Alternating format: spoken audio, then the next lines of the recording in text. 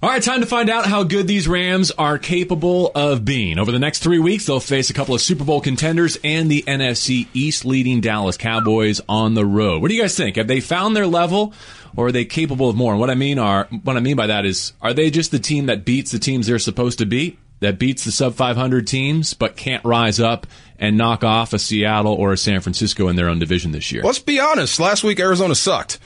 That's what I mean. That's hard. That's hard to tell how good the Rams are. And they beat them the way you're supposed to beat a team that.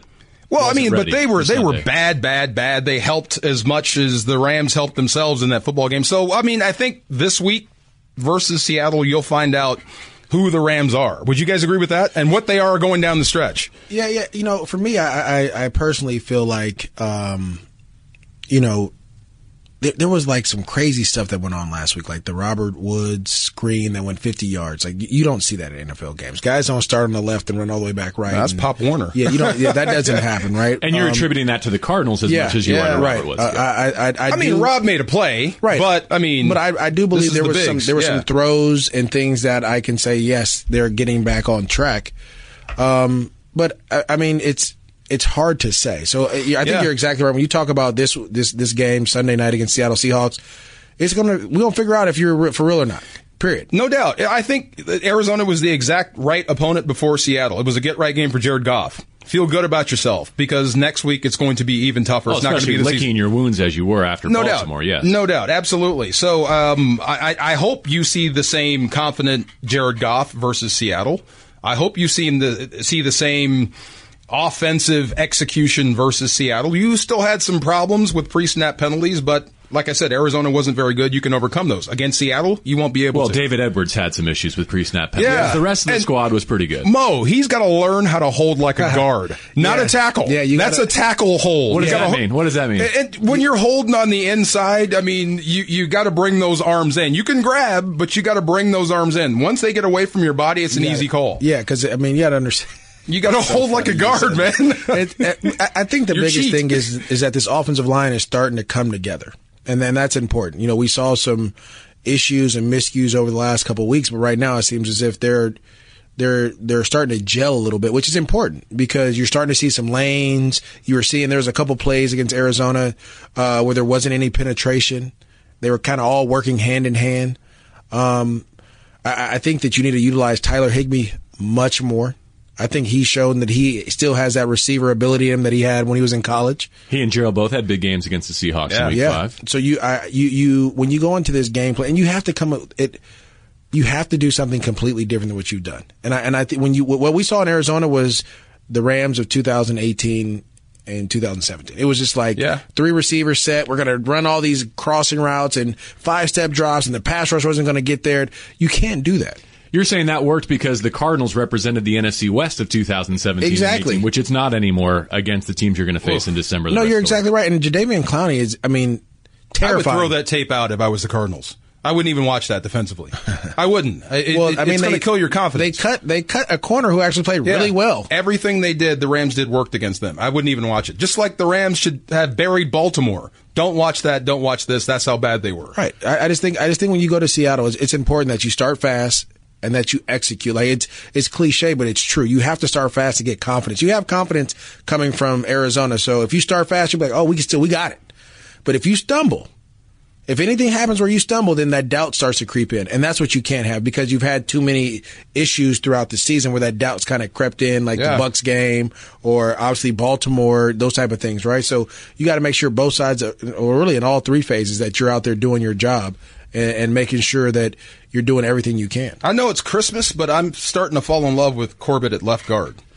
So Maurice kind of touched on that, too, in terms of the offensive line sinking in. And Edwards. So, you talk about the guards because I'm going to add that I think... It's just reps, I think Blythe at center is working, and I think Bobby Evans at right tackle, even with a healthy Rob Havenstein, should not be removed from that spot right now. Well, I mean, Rob is your guy. You paid him as your guy. If he's healthy, you put him back out there, and then let him compete. I think what Bobby Evans has earned is a right to compete for the job.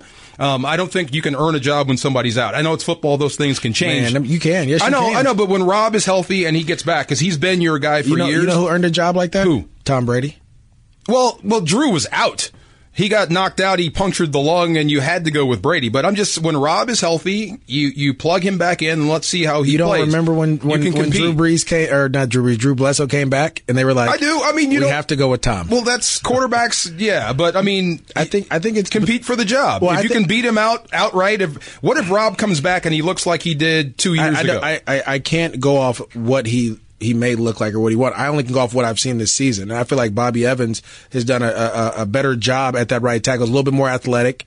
He's longer. He's able to use his length a little bit better. He's not as strong in the run game as Rob Havenstein, but still at the same time, are you running the ball like that? Give him, how many starts has Rob made consecutively, that offensive line? I mean, they've played a lot of football. Give Bobby Evans the same run and let's see how he is in 3 years. That's what I'm saying. So Rob obviously came into this year beat up, and finally he just couldn't take it anymore. So if he comes back and gets himself right, that was your right tackle. He could still be your right tackle. And Bobby Evans has played great.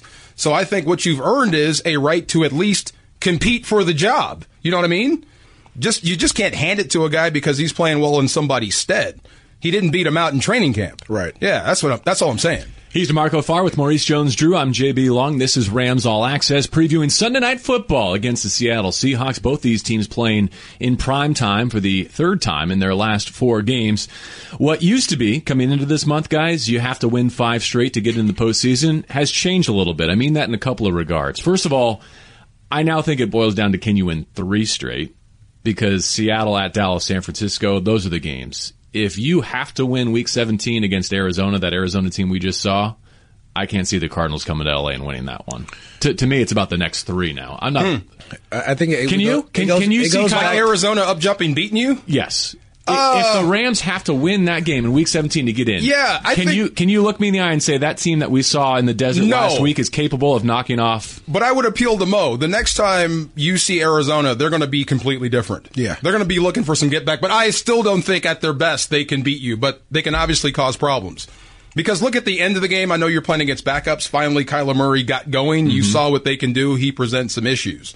So if you mess around and walk into that football game, Arizona can give you a fight. I think it's just about matchups. The Rams match up very well against the Cardinals. Yeah, it's like it's just one of those things. Like, they match up well. This organization matches up well against that organization for some reason, whatever it may be. Mm-hmm. I'll say this: it's so crazy that with 4 games left, that you have like these next 3. I'm not worried about Dallas. I know you're not. Really? We talked about that. He threw me home from the plane. I'm not worried about Dallas. Because they have so much pressure on them right now. Like, they're literally bursting at the seams. It's literally falling apart right in front of us. But when they're right, when they give you a good game, forget Jason Garrett. You got to deal with Zeke and his house. Yeah, you have to win. If you win in Seattle, think about this. If you win in Seattle and you go into there, now you've ripped off 2 good games. They're going to go in there thinking oh no, because they got to play a Bears team that still thinks they're in it too. And Dallas has got issues. But Jared's going to walk into town as the new signee of $100 million, what Dak Prescott wants. Tell me that's not going to be a storyline. I think so. Yeah, I think that's an issue. And again, right now Dallas is a 500 team, right? But who knows what they're going to be when the Rams get there? And to this point, here's the list of teams with winning records the Rams have beat in 2019. New Orleans with Teddy Bridgewater. That's still good. It was Drew Brees. It was Drew Brees for less than a quarter. Till a high five. But that's not their fault. So at home, you beat a good team, a winning team, with a backup quarterback who got no reps that week in practice. That's your list of wins over teams with winning records. Here's the list of teams that are at 500 or better so far. Add Chicago. That's it. That's their resume right now. Wow. So next week, at San Francisco, I think you can change that. You can change what you can say we are a postseason team. But right now, if this was the college football playoff selection committee, thank God it's not. The Rams don't have much to show them, right? Right. Thank God it's not. Wow. Looking forward to what's coming up next on Rams All Access. Sean McVay says, what's changed with Todd Gurley? He's not an idiot. We'll explain what that means. But also, he has words from Maurice Jones-Drew. Oh, yeah. Questioning his blocking scheme. You ready for that, Mo? I'm ready for it. We'll come back with that as we preview Sunday Night Football on the Seahawks on ESPN LA 710. All right, welcome back to Rams All Access. Todd Gurley and the Rams getting set for a rematch against the Seattle Seahawks, who right now lead the NFC West, having overtaken the San Francisco 49ers. Todd Gurley came off a 5 yards per carry performance and 115 from scrimmage against Arizona, and really 2 out of his last 3 games, when you include the work he did against the Chicago Bears, have been productive, have been more like the Gurley of old. I think you throw out the Baltimore game in between them. That game got out of hand early, and clearly the Rams weren't going to run their way back into it. Nonetheless, the question was posed, as we're now in the month of December. You've heard so much about load management or the lack thereof with Gurley. What's changed with his star tailback in recent weeks? Me not being an idiot? I think he's felt good, and really he's done a nice job with that. So, really it was, you look at the Chicago game and then kind of just going from there. You don't want to make some of the same mistakes that you ended up making earlier on in the season, and I think he's done a nice job handling a bigger workload, but then also you do have confidence in those other guys if they need to give him a spell. That's such a great, people have this misconception about him that he is an absolute football genius. He is fallible. Every coach is. They all make mistakes. He's human. Yeah, either bad plays, bad schemes, bad preparation, or you're just not getting along with certain players. You know what I mean? So, but you have to find a way to fix it no matter what it is. And put your ego aside. His answer there diffuses some of that, you think? It's the perfect answer at the perfect time? I mean, look, you need Todd to win. You do. You need Todd to win games. If you want to get back to the Super Bowl, if you want to beat Seattle, if you want to beat anybody in the National Football League, you need Todd Gurley. Well, let's also be going. Let's remember this, like Pittsburgh was a true issue.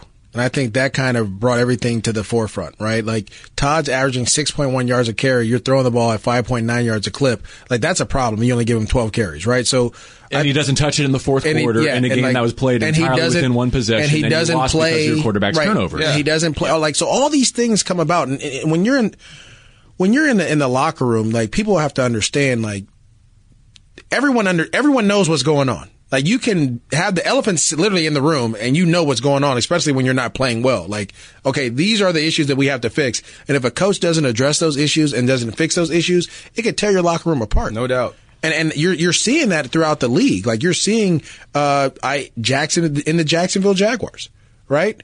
Yeah, you paid Nick Foles $88 million, but this Gardner Minshew guy is playing so much better. So when you bench him and then Nick Foles starts playing back, guess what? Everyone starts to just lose their mind. So you have to address these issues. And I think, over the last couple of weeks, he's starting to, right? Well, let me ask. Todd's starting to run, no question. Let me ask, isn't there a distinct difference between what he or any coach, but Sean specifically says publicly, what he will give the assembled media and what he's actually doing behind closed doors? Like, I think his words are far more candid, severe, pointed to his coaches and players when the microphones aren't on. No doubt. But it's not about what you say. It's what you do. Yeah. Right? So you can tell me we're going to run the ball, and then we go out there and I get 6 carries. That I get. That's an issue, right? I think for our fan base and for our audience, that they do get a little bit fed up with the same old response from Sean at the podium, and I think what's lost there is, if it doesn't help his team, he's not going to say it publicly. No. And sometimes, like when I heard those same boo birds, those people you're mentioning, when they say, well, you should give the ball to Todd more, and I want to say, well, it wouldn't have mattered anyway. The O-line was getting killed. Yeah. You know what I mean? So you can give him 25 carries, you might make 75 yards. You know what I'm saying? But there are opportunities, like when you get down in the red zone. To me, always the best offense in the red zone is the one that has a run threat. Oh, my goodness, every time. You've got to keep the linebackers and safety, keep their heels inside the hash, and then everything starts to work outside of that. But if there's no run threat, they'll just pin their ears back and go. So that's what I mean. If you want to win games, if you want to score points, you need an active and healthy and ready to go Todd Gurley to win football games. So one of the things that gets me, it's like they don't even utilize him. Like, we've seen him utilized as a check down in the passing game, but it hasn't. Last year, I want to say the last time I think was against the Packers, where we saw Todd line up at wide receiver and catch a touchdown. Like, for anything other than like pre-snap identification of defense, you mean? And so for me, it's like you have a ton of talent on this roster. The one pass he caught for a touchdown in Atlanta stands out this year. But he wasn't a receiver. He was the wheel route. He came out of the wheel backfield for a touchdown in Atlanta this year. He came out of the going backfield. left, going right, coming right, over the shoulder. Yeah, okay, yeah. Great catch. Right? That's right. Yeah, and so to me, it's like you have so many and it's tough. Like when you acquire so much talent, it's like, how do I spin the ball around? You have to put them in a list of order. Like whoever's number one, okay, this is who we're going to try to get the ball to most. Then number 2, then 3, and so on and so forth. For example, last week Tyler Higbee clearly rose to the top of that because you had an Arizona defense that couldn't defend tight ends. So even though you didn't have Gerald, made him primary. Yeah, like that's just what. And that's what you do. Buda Baker makes you primary, right? But I mean, think Robert Woods and Tyler Higbee were clearly the focal point. Right. And so for me, it's you have to find a way, regardless of. It's not about running the ball. It's about touches with 30. If you get him multiple touches, you can then put him in the backfield, and guess what? You may not run the ball. You may do play action pass, but he's touched the ball 4 or 5 times on the first drive that everyone's like, 30's getting the ball, 30's getting the ball. You literally don't have to run the ball in the NFL to get people to key in on the run game. You just have to get the ball to your running back or that person back there that maybe it's a couple screens, maybe it's a quick swing out. Do the Rams have a number 1 receiver? Like what you would call a number 1 receiver type. I honestly thought it had become Cooper Kupp in London for a couple of reasons. 1, because of his 200-plus receiving. Right. 2, because Brandon Cook's future was clearly in jeopardy. I'm talking a lead dog, a number 1 guy like Mike Thomas. That Jalen Ramsey would have to travel with if you were playing Jalen Ramsey, no. Okay, so on that offense, who would be a number 1 guy? It's Todd.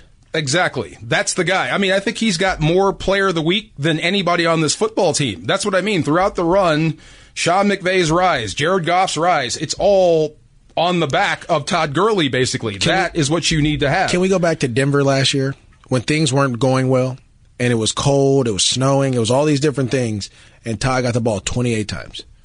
You weren't supposed to win that game the way it was looking. But you literally turned around, and the offensive line, don't get me wrong, they took over the game, but And I feel like we're hard. You don't just have to turn around and hand the ball to him. And that's what I'm trying to say. Like the running back position is completely different now than it's ever been. If you look at Christian McCaffrey, Dalvin Cook, all these different guys, it's about touches. If I can get you the ball to get you to touch the ball, these things, people will key on you, and then that opens up the play action pass and the different other things.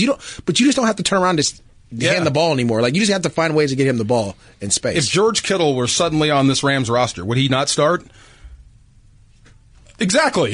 That's what I'm saying, right? Yeah. But I think Sean knows this. Like, maybe he's been slow or reticent to get to this point in the season, but now that we're here, I don't think this is just lip service with himself, him taking himself to task. I think he's learned something. And I thought he had a really insightful answer since you mentioned Christian McCaffrey. We asked him on Monday night, like, McCaffrey's got more yards from scrimmage right now than the last 4 running backs to win the MVP. Right. Does he deserve to win the MVP? Listen to this. This is awesome. And out of nowhere, Sean tied it back to Todd Gurley. He was basically like, if Todd Gurley didn't win it in the last 2 seasons that we had.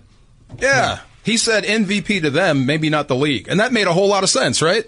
Yeah, that made a ton of sense. It goes back to just understanding who your team is, if that makes sense. And they've struggled with that. There's a reason why identity has been like the most commonly used word during struggles this year for the Rams. Yeah. Because for 2 years, it's been easy. It's been obvious. This year, not so much. The good thing for them and for Gurley is that he has 11 touchdowns in 8 games against Seattle. So when they go up against the Seahawks, he is often the focal point. Rams All Access brought to you by ZipRecruiter, the smartest way to hire. Try ZipRecruiter for free. Just go to ZipRecruiter.com/Rams. That's ZipRecruiter.com/Rams. Next, why Sean McVay wants Maurice Jones-Drew to come watch film with him. That's when we continue on Rams All Access. Looking forward to prime time at the Coliseum Sunday night. The last time we will see the Rams under the lights at the Coliseum. Hard to believe that their time at that historic house is winding down. DeMarco Farr, Maurice Jones-Drew. I'm JB Long. All right, we've teased it a couple of times. Maurice Jones-Drew had one, he thought, helpful suggestion for Sean McVay as a play designer and play caller. I know you weren't there, Maurice, on Monday night during the coaches show, but we did ask him. Yeah, I said a lot of things. What did you say? You want what, right? I just give me the safety one-on-one, like. I don't need the receiver going in blocking. Okay. I don't need that. Okay. Maurice says this. So here's how we set it up, and then followed by Sean McVay's answer, and then Maurice Jones-Drew will have a chance to respond. There have been a few situations recently on a running play where Robert Woods in particular, but any receiver will motion into a tight formation, line up behind, let's say, a tight end or a tackle to help lead the way in a running play.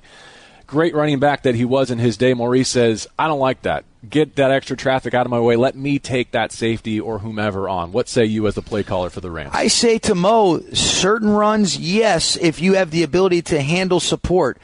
But as elite as he was back in his prime, there are certain run concepts that if he wants to make a safety miss 5 yards into the backfield before he gets an exchange, then I say to you, come on down, big fella. We'll sign you to a contract because now we're playing +1. So there is a balance. And I certainly have heard that, because I do understand when you're talking about some split safety stuff, where they might not have an extra guy down into the box. All right, hey, just let the receiver block the corner. Let me take care of the safety so I at least know when I get to the second and third levels, all right, that I'm not going to get sideswiped from a corner. I've definitely heard that consistently.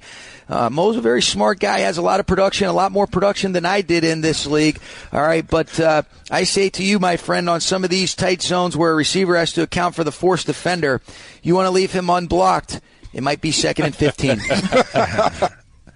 I like that. I think again, I think he's exactly right. And I think the way they run some things, it's a little bit different. I was so used to running inside zones, or what he calls tight zones, away from that box safety, so that we would always account for the strong side guy, and we'd always be blocking to him, and then they'd leave the backside guy who's 4 or 5 yards off the ball to me.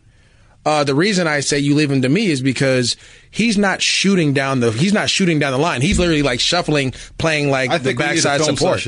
No question. Film session with you and McVay. Wasn't that Sean's contention? Is that if they left that guy unblocked, he'd be in your backfield? Have you ever been trapped in the backfield by a safety on the goal line? I've been like on the goal line's different, but even with on the goal line, like I could show you tape of me being one-on-one with a guy and making a miss or dealing with just running through him. That's what I'm saying. Have you ever lost that battle? Once. I think that's what he's talking about. I lost it one time, and it was my boy Antoine Bethea who caught me. He just hit me low. Yeah. But even then, like I should have won that matchup because he hit me on the 1 yard line, and he just caught me at like the right angle where I couldn't drive my feet and reach over the top of him. Right. But for them, like there's some times, and I get it because they run certain plays, and I don't want to dive into the kind of the plays they run, but it's when you bring that guy in a ton, you're pretty much saying 90% of the time, 99% of the time, we're running the ball downhill at you. And then you're just inviting a 9-on-7 type of mentality or a run-first mentality. I think that's what he wants because he can slip somebody behind you in play action. Yeah, that's what I mean. But I want to score. But if I'm coordinating against you, right, I'm going to tell that safety you better shoot because he's going to beat you at the goal line. He's going to run you over. If you shoot, guess what? I'm going to do my waggle or my play action pass where I fake it to you, and that guy shoots my tight end, blocks down, and whips out, and then guess what?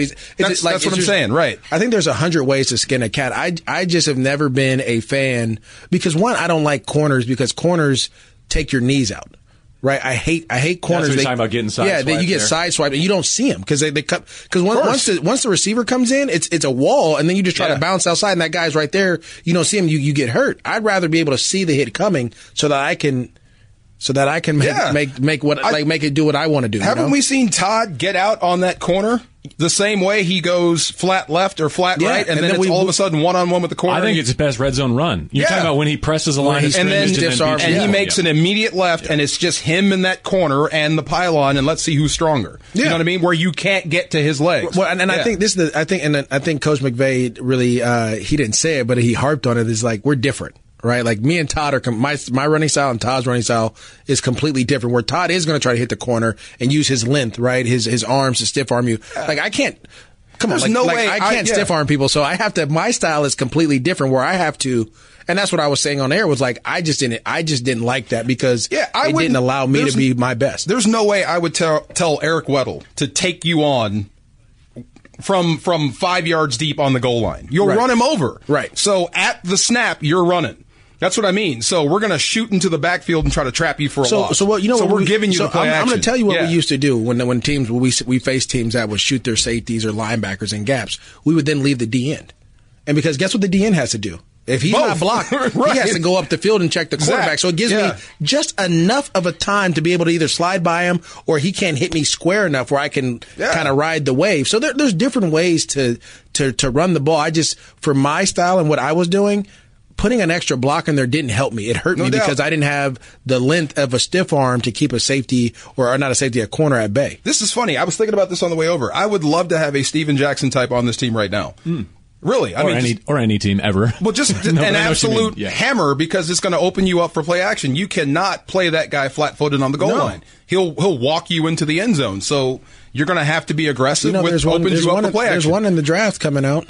Who? That little guy from LSU? No. Who looks just like you? That's what I talked to one of our the scouts for the Rams. He kept saying that. I was like, that's funny. Just because he's short doesn't mean he looks like you. No, he runs just like you. He does run hard. He disappears. I was going to say Najee Harris from Alabama is your Steven Jackson type, athletic enough to catch the ball out of the backfield. He has enough speed to take it the distance, but he doesn't have like the long speed, Forget the catch and just run. Yeah, but if you give him the ball downhill, all of a sudden now you have a goal line back that you can actually move out wide. Play action's wide open. And so I think, again, what Coach McVay said, though, and I appreciate you guys throwing me under the bus. That's awesome. No, we didn't throw you under the bus. Wait a minute. No. I appreciate it. We just knew that it would be. You in. We knew it would be a good bit. It was a great bit. It was a great bit. I truly believe that you guys are right. That's some of Todd's best runs, or when he can use his stiff arm on a corner. Again, for me personally, I'd rather just be one-on-one with the safety all day, every day. Here's where I think we arrive at some common ground, though. It came up earlier in this conversation, is they have a tendency now, and when you see that short motion from Robert, you know what's coming, and it hasn't been successful. No. So what's the next evolution? What's the counter? Yeah. It has to be spin something. it to your favor somehow, right? Absolutely. And whether or not philosophically you agree with the concept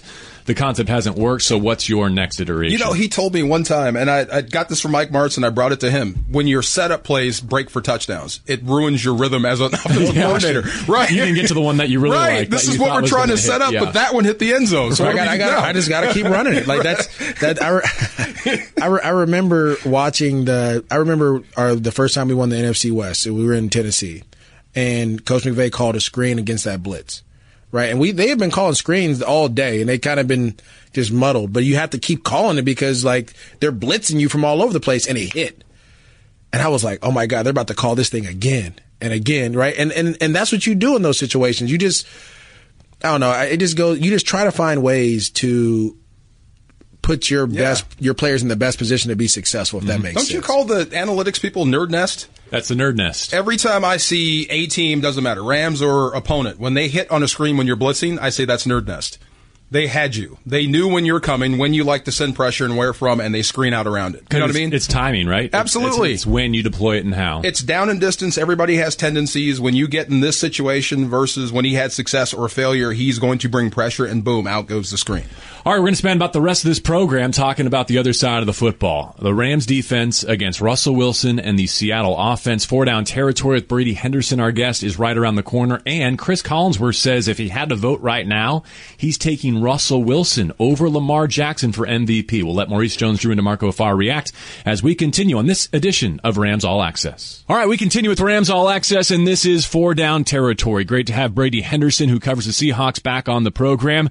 And Brady, it feels to me like there will be one of two narratives when this Seattle season is done. Either they were way over their skis at 10-2 in terms of their scoring differential, or this really is their year and winning close games is a trait for this group, the clutch gene that their quarterback talks about. Which one are you subscribing to at this stage of the year?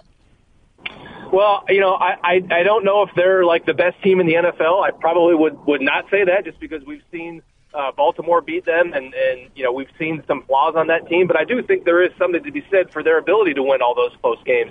They do seem to make those plays when it counts, and they're 9-1 in games decided by one score or fewer, and obviously they've only played 12 games, so that just gives you an idea of how often it's come down to the wire for them. And look, you can poke holes in their pass rush and their secondary and their offensive line, whatever. But the fact is, they are making those plays when they need to.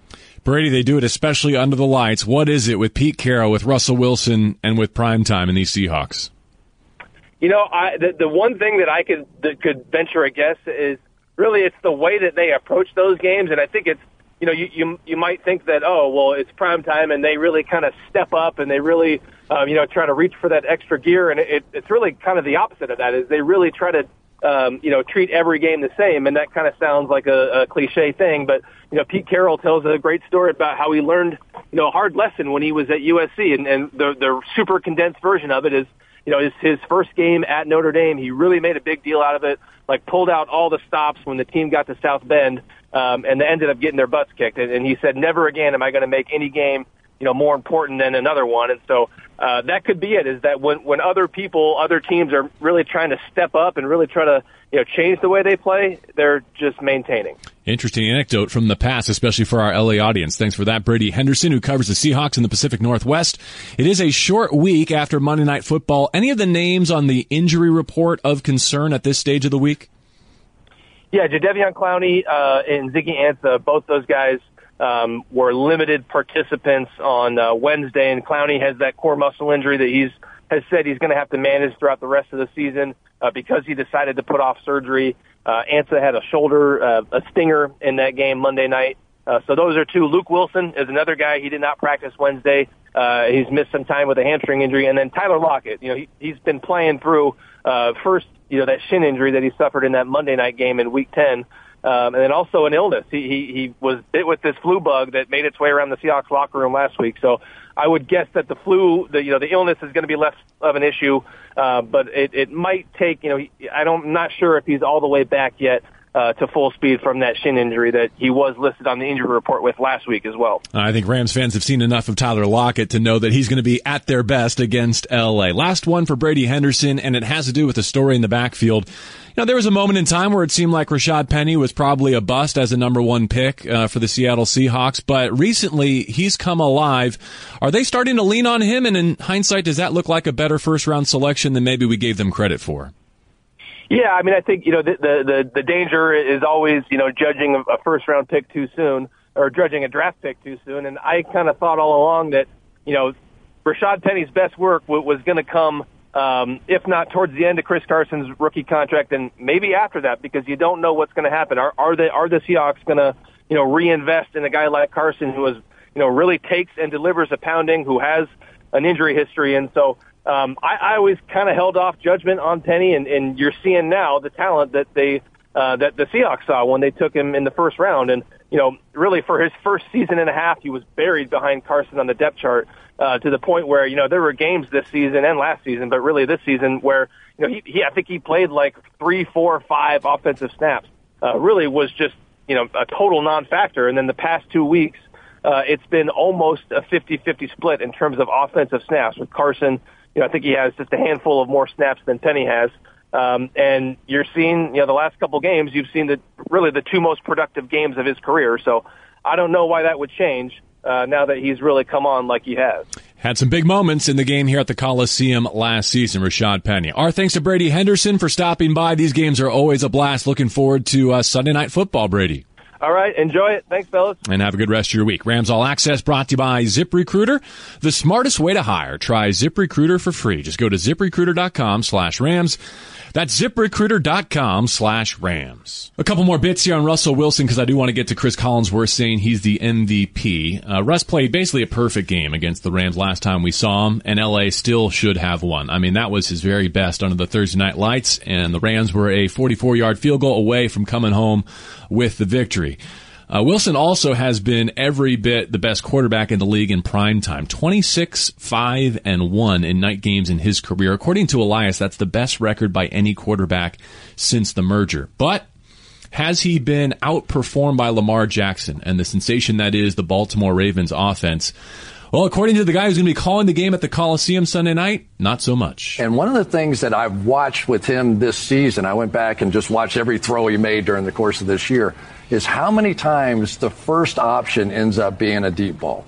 And this is an offense that is looking to make big plays. And the more deep balls you throw, the more they back up, and the greater the pressure on a pass rusher. Now you're going to rush 4 and try and get to this guy. There's gaps to go everywhere. So he controls the offense, both the passing game, the running game, the play action. You want to talk about the most valuable player in the league, all due respect to Lamar, in my mind, there's no question right now it's Russell Wilson. Wow. Hard to refute anything Chris Collinsworth said. He's earned it. I think Lamar is the MVP. I think he's making it go. But I see what he says with Russell Wilson. And to your point, JB, Russell Wilson's best game against Tampa, I think it was week 9 and going all the way back to week 2, when he was absolutely flawless. I think they won both games by a total of 5 points. So even if he plays great, it's going to be close. That's just the nature of the beast right now, but I see what he says. And deep shots against the Rams or against anybody facing Seattle is real, because when they add that sixth offensive lineman, Fant, when he comes in, number 74, you've got 6 blockers plus Russell Wilson. So they can get doubles all the way across on all 4 of your rushers. And there's no one to get to Russell Wilson. So he has all day to throw, to buy time and find somebody deep or make something happen. So they put him in position to be that MVP type guy. That's what I mean. It's tough to get to him when they bring that extra wide body in there. Yeah, I agree with everything Chris Collinsworth said, but I also agree with DeMarco. We had a chance to play Seattle, and Russell did some crazy things. Like, it was unbelievable. But I've never seen anybody like Lamar Jackson. I mean, even what Patrick Mahomes did last year and some of the throws he made still doesn't surprise me to what we saw in person on that Monday night. When he dropped the ball on the ground, picked it up, like, when I think of MVP, I think of someone that you could literally take him off that team, put him on any team, and they'll be phenomenal. And I think that's what you can do with Lamar. I personally think that he doesn't have to run this style of offense in Baltimore. He doesn't have to. We've seen him throw the ball. I mean, we literally sat there and watched him live. He didn't have to bring in Greg Roman. Yeah, you didn't have to do that. He didn't miss in the Coliseum, did he? Right. And I get it. And I think it's the same with Russell Wilson, but watching both of those guys live in person, I was more in awe of Lamar Jackson, what he was able to do and how he played the game. Like, Russell slides. Yeah, I've never seen Lamar tries to run people over. Yeah. But both quarterbacks, you're holding your backside and praying. No question. I mean, they're both good. They're both worthy of being MVPs, but I think Lamar's just got it. And just in defense, if I can, of a friend of mine, Tim Ryan. Is that his name up in San Francisco? Yeah, the radio analyst for the 49ers. That's not the first time I've heard that. Suspended for this week's game in New Orleans because of a comment he made about the color of Lamar Jackson's at skin. night with those jerseys. That's not the first time I've heard that. Really, I've heard that before this year. It's hard to pick up the football. Didn't Eric Weddle said sometimes he didn't know where the ball was? Yeah. I think that's what he was trying to say. It just came out really, really bad. I want to just go back to Collinsworth's thing for a moment, because this is to me what the MVP boils down to. While I do agree that if you try and quantify what they have done with the football in their hands, I think there's a case to be made for Russell Wilson. Right. And the plays he's made. What that doesn't account for is how much Lamar impacts games when he doesn't have the football in his hands. You got to watch him, bro. Right? Like, there's no pro football focus for, like, how do I grade out this handoff? But when he is monopolizing a side of a defense because he could come out the backside... Go back and watch. Dude, how do you grade him positively for that, right? Going into the coach's show, or we're doing less that night after the Baltimore game, right? So I stop in an office, and he says, watch this. He plays the tape. Lamar does the mesh, right? The read option. The rush, puts the ball in, and he rides it for 2 or 3 counts. And he says, count the eyes. I look up on defense. He's got 9 eyes on him. He gives it off to Ingram. There's a big hole. Away he goes. Lamar takes 2 steps. 9 guys go with him. And then they react to the football. Right. And that's every single play. And that's why I say, like, what he's been able to do, and I don't know if he'll be able to do this forever. I don't. I don't. But he is changing the game of football, because Baltimore, not only they demolished a New England defense that was number one. One of the people were talking about the greatest defense ever, the way they were turning the ball over and scoring on defense. I mean, demolished them, right? Like, then goes out and does the same thing against San Francisco. Well, they didn't demolish them, but on a bad weather day and not Lamar's best day, they still got it done. They got the win. They're think about this. Against maybe the best defense in the league. Think if he doesn't fumble that ball when he has 40 yards to run, he's gone if that guy doesn't pull the goal out, right? Like, it could have gotten ugly. The only thing I would do if I was John Harbaugh in Baltimore, and follow me on this, maybe draft another one. Well, they did. Trace McSorley. Same person. Okay, I would keep drafting guys like him just in case something happens to him and you can still run the same offense. I'll summarize the point, the MVP debate, this way. And I'm used to this because growing up a Notre Dame fan and going to Notre Dame, I think the Fighting Irish handed out a few Heismans in their day. No doubt. Including to Trojans along the way. Because if you beat Notre Dame, if you have big-time games against Notre Dame, you win the Heisman. It's kind of cool to me that Russell Wilson is coming in for Sunday Night Football at the Coliseum. Because if he is the MVP... They're going to show it there. Lead 6 touchdown drives in a row against the Rams under the bright lights of L.A., and you'll get your votes, right? Because that's what Lamar did. So in some ways... Aaron Donald an afterthought. Let's see if you can do that. Like, that's an oversimplification because there have been other big points along the way, but like, when the MVP goes through Aaron Donald and the Rams. Right. Maybe that's how to summarize Let's see if you can do that. Right. Playoff picture, percentages, and are the Seahawks lucky or good? That's how we'll finish this edition of Rams All Access on ESPN LA 710. All right, finishing up with a few odds and ends, and let's start with playoff odds. The New York Times, 538, a bunch of these sites have like scenario generators where you can pick the results of games down the stretch and see what it does to the Rams' chances of reaching the playoffs. It turns out, if they win out, they're almost a lock. I mean, 98%, as high as 98% if they win their final 4 games. If they finish 3-1, though, here's the interesting part. They're still solidly in the game. And I think that has more to do with maybe what they think of the Vikings and their chances down the stretch. But how about this? 3-1, if the loss is to, we'll just do it in chronological order. Seattle, they still have the Rams with a 60% chance. Dallas, 61%. If they lose to San Francisco, that one would hurt. It would take them down to 55%. And then if they were to lose the finale against Arizona, 61%. Man, so I didn't think it would be here and have an odds-on chance at 3-1 down the stretch. So I'm guessing. I'm jumping into your head. You've got 3 games with Seattle, San Fran, and Dallas, and you'd probably drop San Fran. So you've got to beat the other 2. Is that what you're thinking? I think you could play very, very well and finish 2-1 coming home to host Arizona. Am I wrong? And San Francisco would be that tough out. I think San Francisco is the worst matchup remaining. I agree. Tough out. Yep. It is, but I truly believe when you watch that game, and I had to go back and watch it because I've been asked about it a ton, the Rams were right there. It wasn't like, and I get it, they didn't have their tackles or... Yeah, they're down 2 tackles and a fullback. But they had Kittle.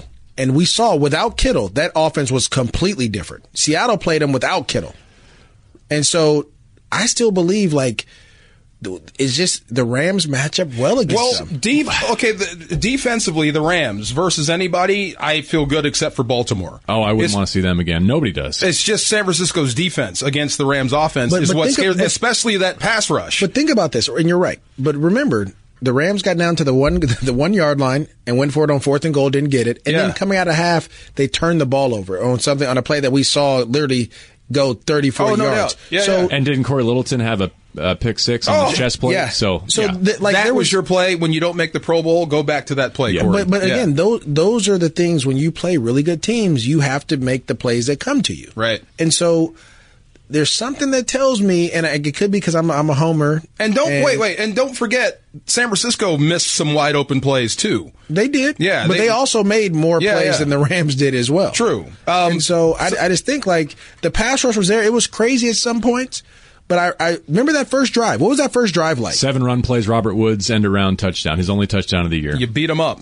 Yeah. Rams All Access brought to you by ZipRecruiter, the smartest way to hire. Try ZipRecruiter for free. Just go to ZipRecruiter.com/Rams. That's ZipRecruiter.com/Rams. So I know I'm jumping around a little bit, but I do want to know what you guys think about New Orleans this week. Who are you picking, 49ers or Saints? Man, I don't. Listen, the Saints in the Dome. I tell people all the time, like we experienced that last year. That's something I don't ever want to go back to. So to your point about the Niners, like I think they're for real. I'm done. Yeah. I'm done doubting their chances. I think they got there sooner than I expected, but they're there. Except if they're a wild card team and they have to play on that first weekend, and if they have to take their show on the road to New Orleans, San Francisco. Yeah, I think it's all weather because they can rush. But what about if it's noise? It's all weather. I think they can rush anywhere. They can get pressure on you from anywhere. Offensively, you know what the playoffs are. And they're running the ball. So I think this week is in some ways more telling than Baltimore because Baltimore is an entity unto itself, and you don't have to worry about that until Miami again. Right. But can you go to Lambeau? Can you go to the Dome? I think they can. I think you can go to Lambeau. I don't know if you can go to the Dome. I think they can run it. Can they go to Seattle, which is where they're going to finish the season? I think they've been there. I think they're good enough, and the way they play, it's old school black and blue ball. Crowd noise, it doesn't matter. They're running it down your throat. But this is the other thing that concerns me, and I've said this a couple times about the Niners, and I do believe that defensively, that front seven, like those guys are playing better than anyone in the National Football League. But your quarterback has to win you games, and people can say as much as they want about Jared Goff, but in that Saints game in the NFC Championship. He, in that second half, he took it over. Who are you playing in the playoffs That's why again? I want to see Garoppolo with his ear holes plugged shut because it's so loud in there. I want to see how he shows up in that environment. In New Orleans. Yes. Against that defense. Might be tough to run. Yeah. Last thing, let's circle back to the Seahawks. That's who the Rams have this week. We're getting too far ahead of ourselves with the Niners. Seattle's won 5 games in a row. Their second longest active streak behind Baltimore. They haven't won 6 straight since 14 when they went to the Super Bowl. But they've outscored their opponents by a total of 36 points net this season, an average of 3 points per game. It's the lowest point differential by a team to win 10 of its first 12 in NFL history. They're 6-0 on the road. Like I kind of asked Brady, are they over their skis? Like, are they the worst 10-2 team in the bunch, or are they on to something? That is how here? they want to win football games. Nobody wants to win one-score football games. Yes, they do. That's how they do. Of Atlanta when they had Michael Turner. They're going to beat the 49ers by 3. They're going to beat Christian Brothers High School by 3 points. Yeah, they don't. It's all the same. Yeah, to them, it's they just. Pete Carroll, I work with Michael Robinson, who played for the Seattle Seahawks. He said Pete Carroll tells these guys all the time, you don't win the game in the first quarter, you don't win it in the second, you don't win it in the third. You win the game in the fourth quarter. And they all believe that. So, no matter if you win by 1 or you win by 100, guess what you win? You just win. Right. So it sounds like you guys are expecting another 1-possession game, maybe even a 3-point game, and I'll leave you with this kind of parting shot. I know it's the thing we talk about least, but I think the key to December is Johnny Hecker and Greg Zuerlein playing like all pros. No question. Right? Well, stop missing then. Sean McVay said as much this week. And rarely does he take anything as head-on as he did, but he said, we got to make our kicks. No doubt. For us to get to where we're trying to go, which is January, you got to make your kicks the next 4 weeks, punting and kicking. It's the smallest thing. We never devote any real estate to it, but we'll come back here next week and we'll see if that was the difference against the Seattle Seahawks. Hope you join us in prime time at the Coliseum. It's an L.A. Bold Sunday night against a division rival. For MJD, for DeMarco Farr, I'm JB Long. This has been Rams All Access on ESPN LA 710.